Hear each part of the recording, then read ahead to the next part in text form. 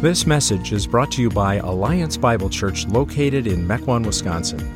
Our vision is to captivate generations with the satisfying gospel of Jesus Christ. For more information about Alliance Bible Church or other resources, please check out our website, myabc.church.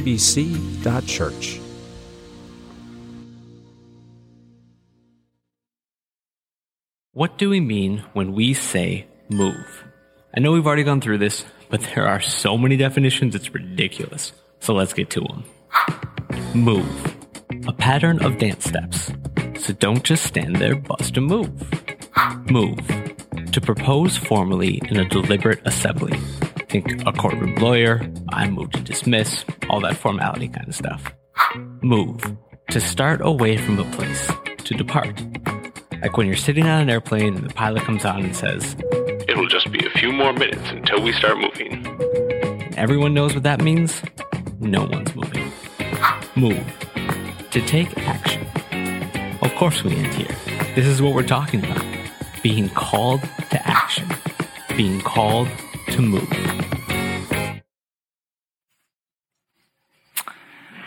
Well, I want to ask you a question this morning.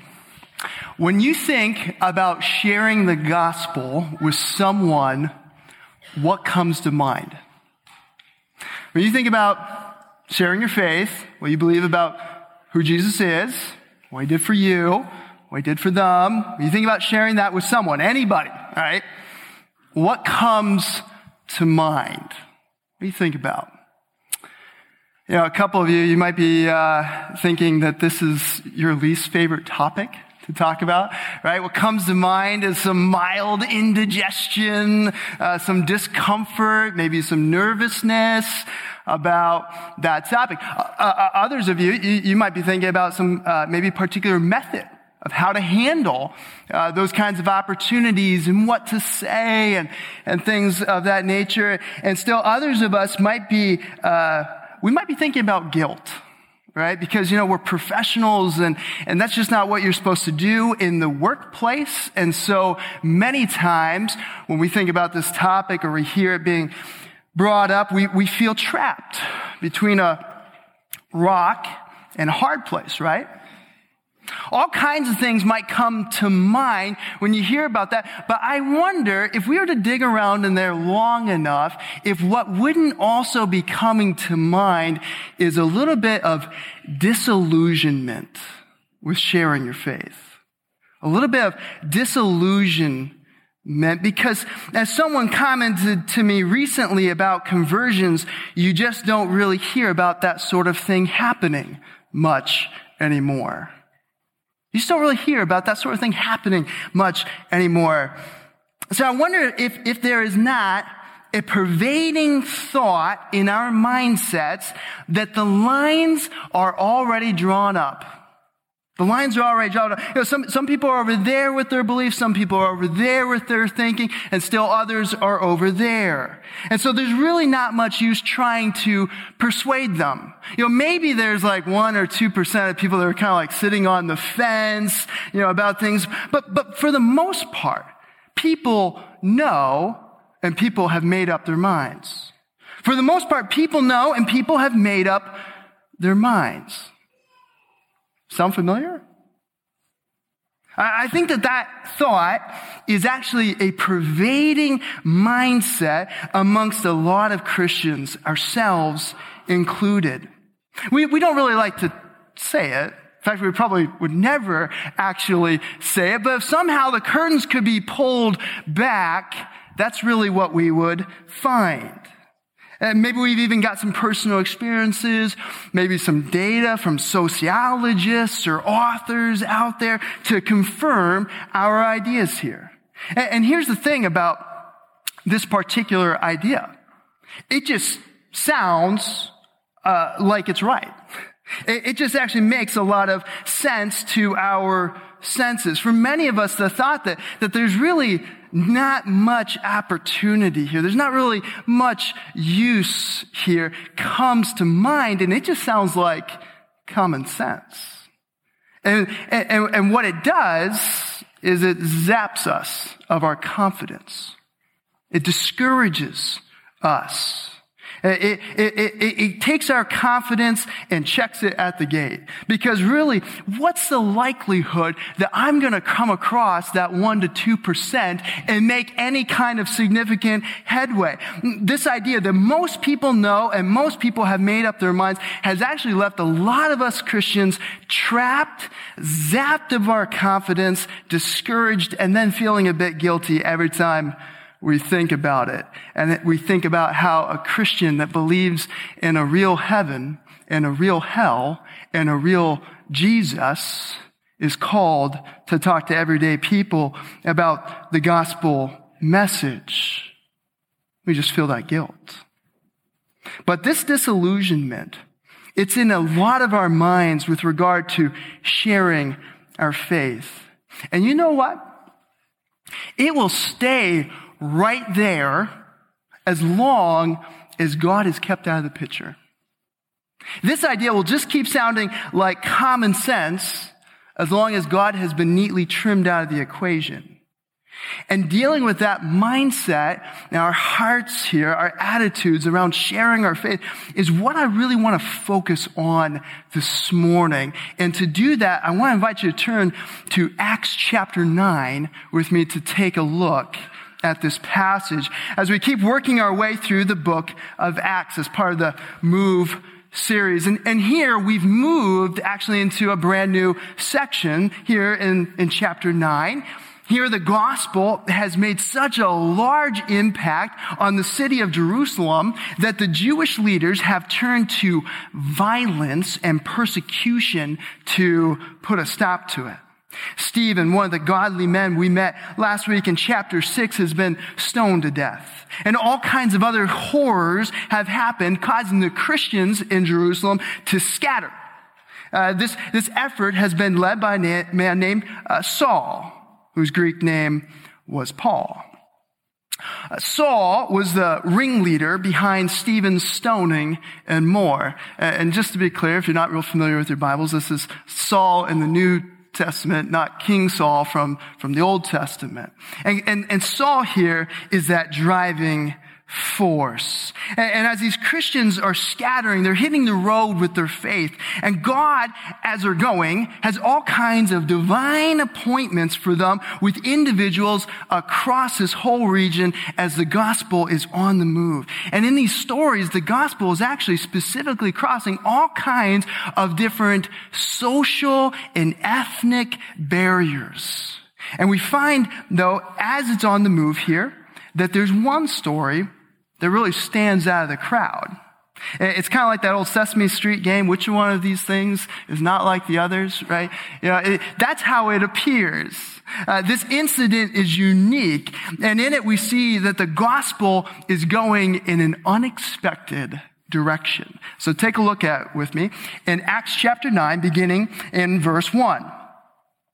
But Saul, still breathing threats and murder against the disciples of the Lord, went to the high priest and asked him for letters to the synagogues at Damascus, so that if he found any belonging to the way, men or women, he might bring them bound to Jerusalem.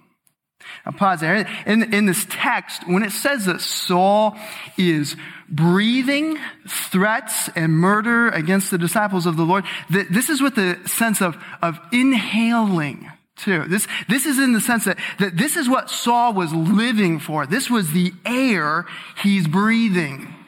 And you can see that in his past actions, but you can also see that in the request here, because see, nobody is like telling Saul, you need to go 160 miles north to Damascus to get all those Christians. Saul is volunteering. He is orchestrating this on his own to take a group of guards and go up there and arrest anyone, even women, the passage points out, who are belonging to the way. The way here is an early term that was used to refer to the Christian faith. And so that's what Saul's up to. And he becomes here the premier example of opposition to Christianity. He is the face of the violent assault that, as Luke describes, was laying waste to the early church. This is a violent man.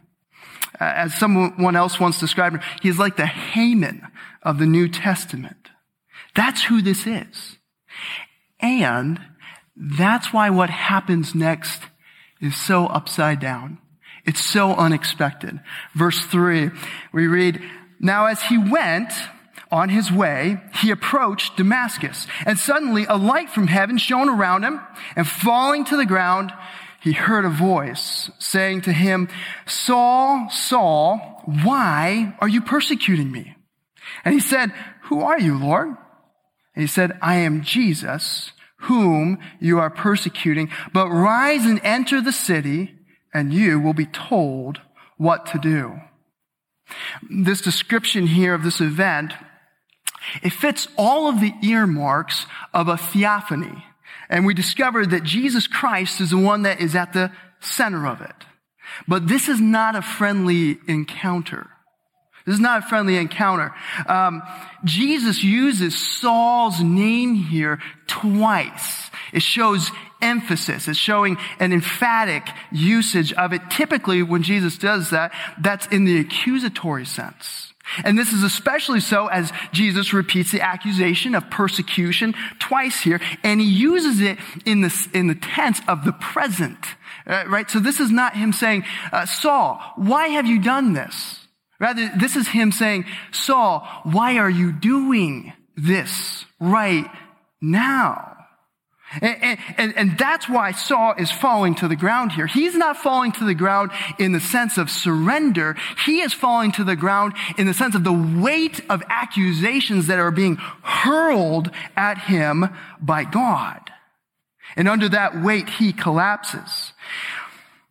And he doesn't even know who this is.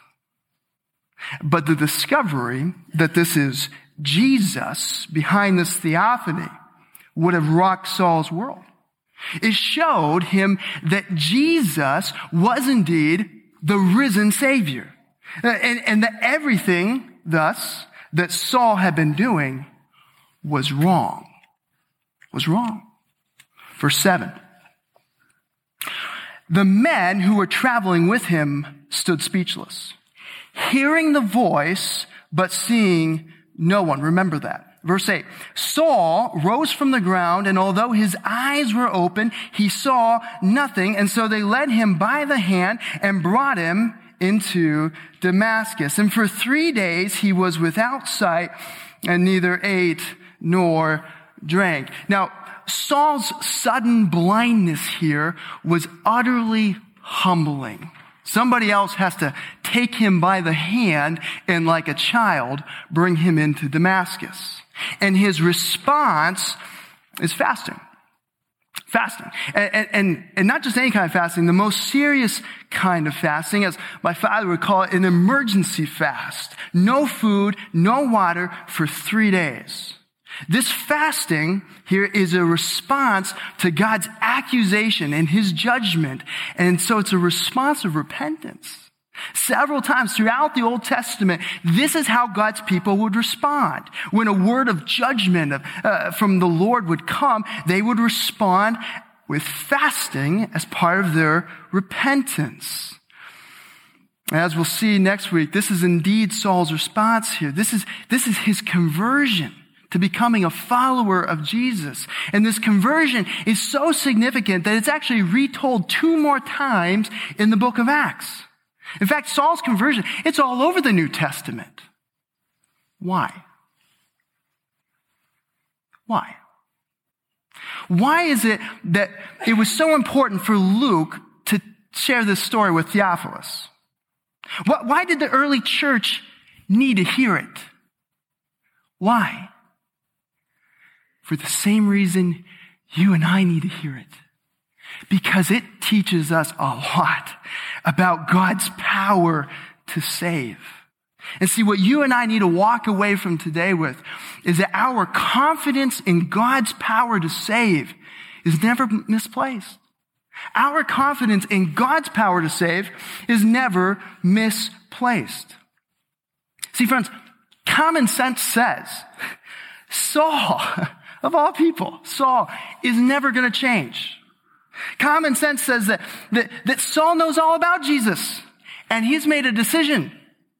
And common sense would tell us the same thing about all kinds of friends of ours, about all kinds of relatives, maybe a spouse, our kids, and so many others, that they know about Jesus. And they're not going to change. They're not going to believe in him. Common sense would tell us all of that. But that leaves out the power of God. That mindset results in a misplaced confidence in that person's power or in my power to convince them, as poor as it is. But it is in God's power to change the human heart. And that's where our confidence should be placed. Not in myself, not in them, not in my method, not in my environment, but upon God's power. Personally, I saw this play out in my own life a couple weeks ago. I had been thinking about my performance in the arena of sharing my faith.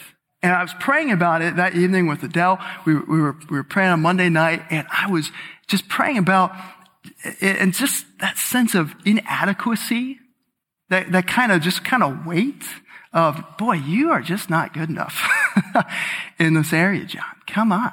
It was just hanging over me. And so I was just praying that the Lord would move in some way here.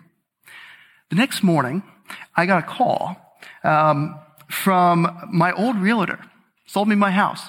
And I hadn't talked with him in 2 years. But before that, I had a couple of conversations with him about faith, and he and his wife were someone that we had prayed for a couple of different times because they were some folks that we knew were far from God. And that day, he called me up, seemingly out of the blue, to tell me that he and his wife had accepted Christ and been baptized last fall. And it just hit me all over again. Oh yeah, God, you're the one in charge of all of this. You're the Lord of the harvest, as Jesus says.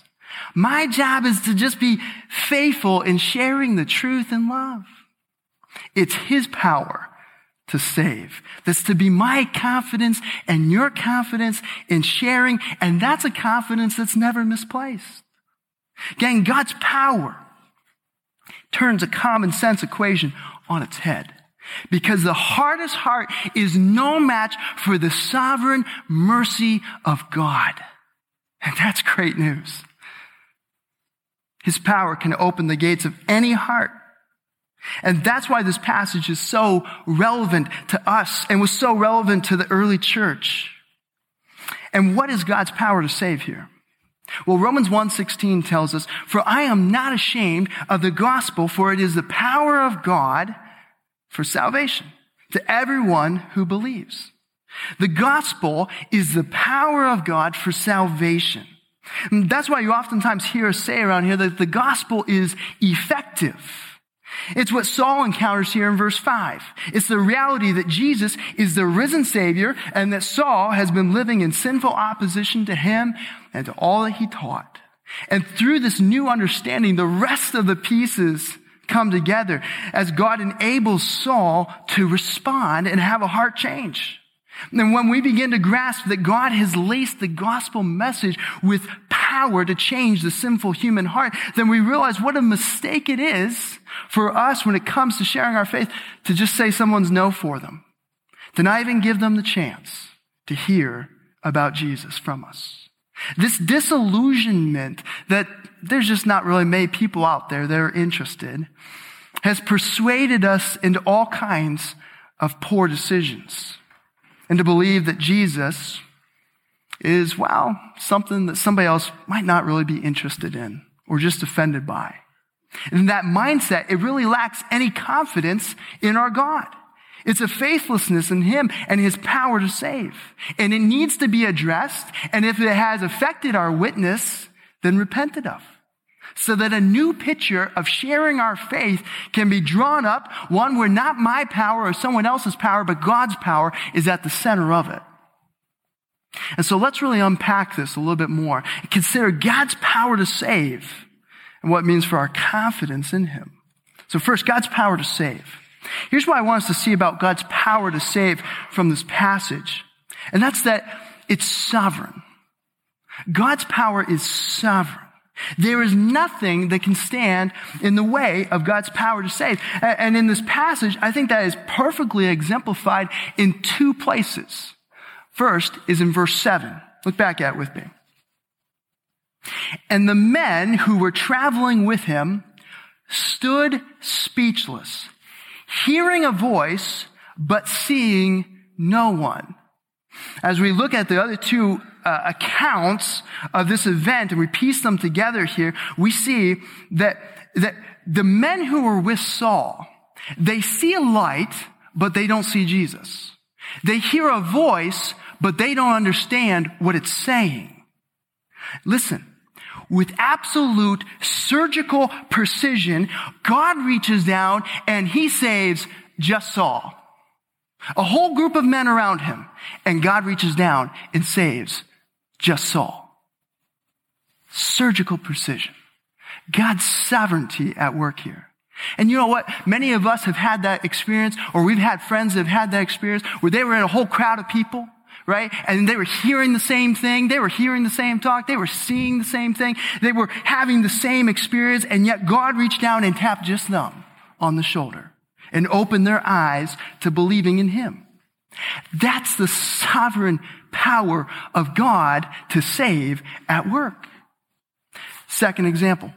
As we look at the text in here in verse 6, it's clear that God's decision to save Saul in particular was making a point. He was making a point that it's this man who's the absolute enemy of the early church, an enemy of Jesus, that Jesus is apparently planning to put to work. The point is pretty obvious. It's that if God can save this man, he can save anyone. If he can save this guy, change his heart, and have a plan and a purpose for what God's going to do with Saul, he can change and he can use anyone. God's sovereign. There's no one our God can't save because his power to save is sovereign over everything. But do we believe that? Because that's got to be our bedrock of confidence, and nothing else will do. Now, seeing that and understanding how sovereign God's power is, it should begin to inform us. It should begin to reshape our confidence in sharing our faith in some pretty significant ways. I want to unpack this with regard to our confidence and seeing how it's reshaped by understanding God's power to save. Well, in the text here, there's two ways that I believe that we can see God's sovereignty in salvation reshaping us. And the first is with prayer. With prayer. That's the first mark of being reshaped here. If you know the book of Acts well, you might know that Saul's salvation is actually an answer to prayer. It's an answer to Stephen's prayer back in chapter 7. Stephen, the guy who Saul was a part and leading the charge of murdering. Saul's salvation is an answer to Stephen's prayer in chapter 7 that God wouldn't hold his murder against those who had murdered him. Friends, if you want to see a gutsy, faith-filled, gospel-believing prayer, look no further than Stephen's prayer. Saul's salvation is an answer to it. And for us, if we're really recognizing God's sovereignty in someone else's salvation, then prayer actually just makes sense. We can pray with confidence that God is at work, that he can open up someone else's eyes to seeing Jesus, and he can open up doors for us to share our faith. Prayer is a mark of confidence in God's power to save. Dr. Jerry Root from Wheaton College, somebody who was really instrumental in my desire to share my faith, especially when I was living in the big city of Chicago and feeling overwhelmed by cities, growing up in a small Kansas town of 2,500 people, and being on a block with 25,000 people. He was instrumental in shaping me and giving me a desire. And Dr. Root did it oftentimes through stories. And he tells a particular story of slowly making friends with a local restaurant owner named Brad and deciding that he was going to pray for Brad each day. After about 3 weeks of this, when he and Brad were talking one day at the restaurant, he said, "Brad, I pray for you every day. I never miss."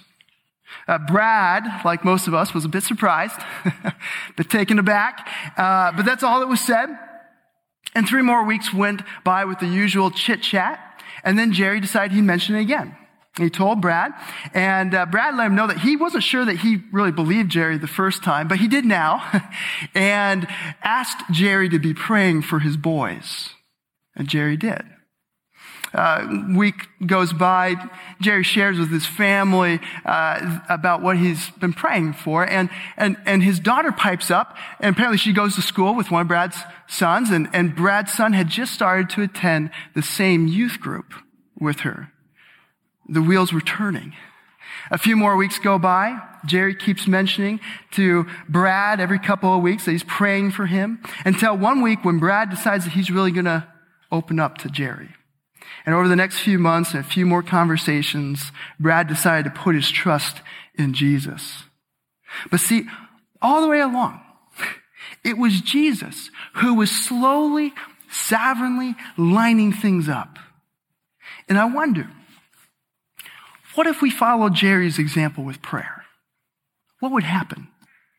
What if this was our practice? If we're somebody who believes in a real Jesus, in a real heaven, in a real hell, wouldn't this be a desire of ours? Because we have a confidence in God's power, not our own. And what if God used our faith-filled prayers as part of his plan to bring the Sauls in your life and my life into a relationship with his son, Jesus Christ? Because praying and working like this would be a natural next step if our confidence was in God's power to save. And I want to challenge us to consider following Jerry's example here of beginning with prayer out of a confidence in God's power to save. Now, the second way our confidence is reshaped by God's power here is by recognizing that God is already at work. It's by recognizing that God is already at work. This is the second mark here, and actually, it's incredibly encouraging and key. Think about the text here. If there was ever someone who didn't show any kind of signs that Jesus was drawing him to himself, you'd be thinking it was Saul.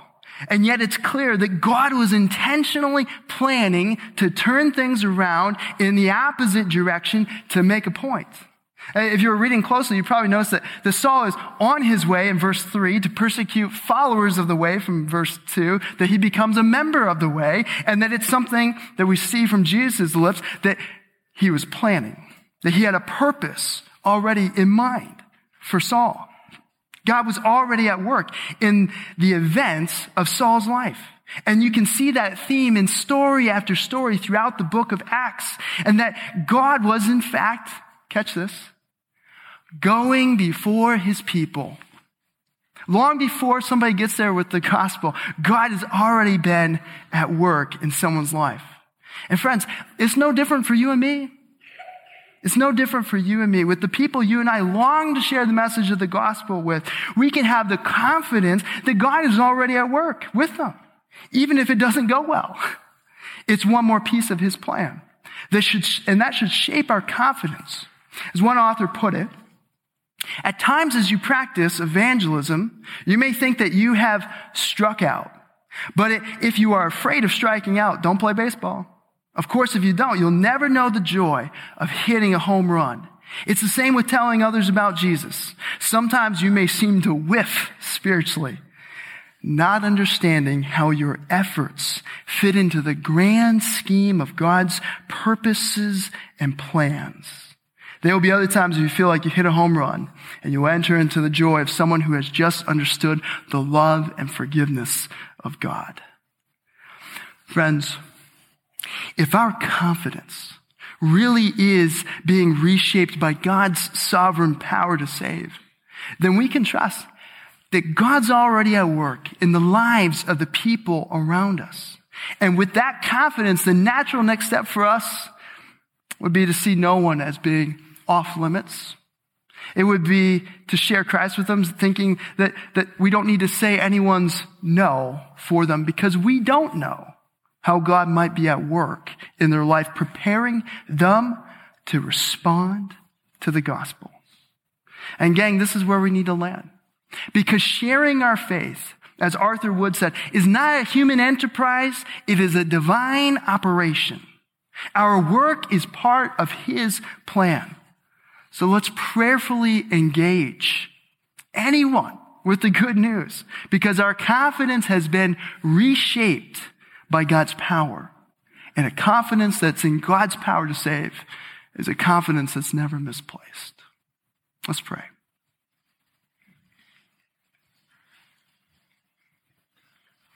Dear Lord, as we look at your word here, we can't help but notice the fact that Saul was utterly confident of his faith. And it was a misplaced confidence, because it wasn't a confidence in your Son, Jesus Christ. So Lord, we want to come to you today. And God, my prayer for us as a church body, as a congregation, gathered here today, knowing, Lord, that there's folks in here where their confidence is currently misplaced. Their confidence is in themselves. It's in their good works. It's in showing up to church. It's in not having been a horrible person. It's in some set of things that they have earned or haven't done horribly at. And God, I want to pray that you would be at work in their life. I want to pray that you would be opening up their eyes to see that the only power and the only source of confidence is in your Son, Jesus Christ, and in what he did for them, and the forgiveness of sins that he offers, and the grace of a gift of salvation that's from him alone, and that they can bring nothing to the table. They can bring nothing with them, but they can offer their heart to you in repentance, such as it is, as broken, as sinful, as messy as it is. Because, Father, you are tapping them on the shoulder right now. And you are inviting them to see your Son, Jesus, and to put their faith in him. Father, I pray for the others of us in here, for the places that our confidence has been in all of the wrong things, for the times when we have placed our confidence in ourselves and missed the opportunity to walk by faith with you. I pray that you would help us to repent, to undo the disillusionments, the false mindsets that we have embraced, and to come back to a place of deep trust in your Son, Jesus, and in his power alone to move hearts and minds. So God, we do that. We commit ourselves afresh into your hands, and we look forward to how you are going to move in the lives around us. And we pray that the gospel will be what would be quickly on our lips this week. In your beautiful name we pray. Amen.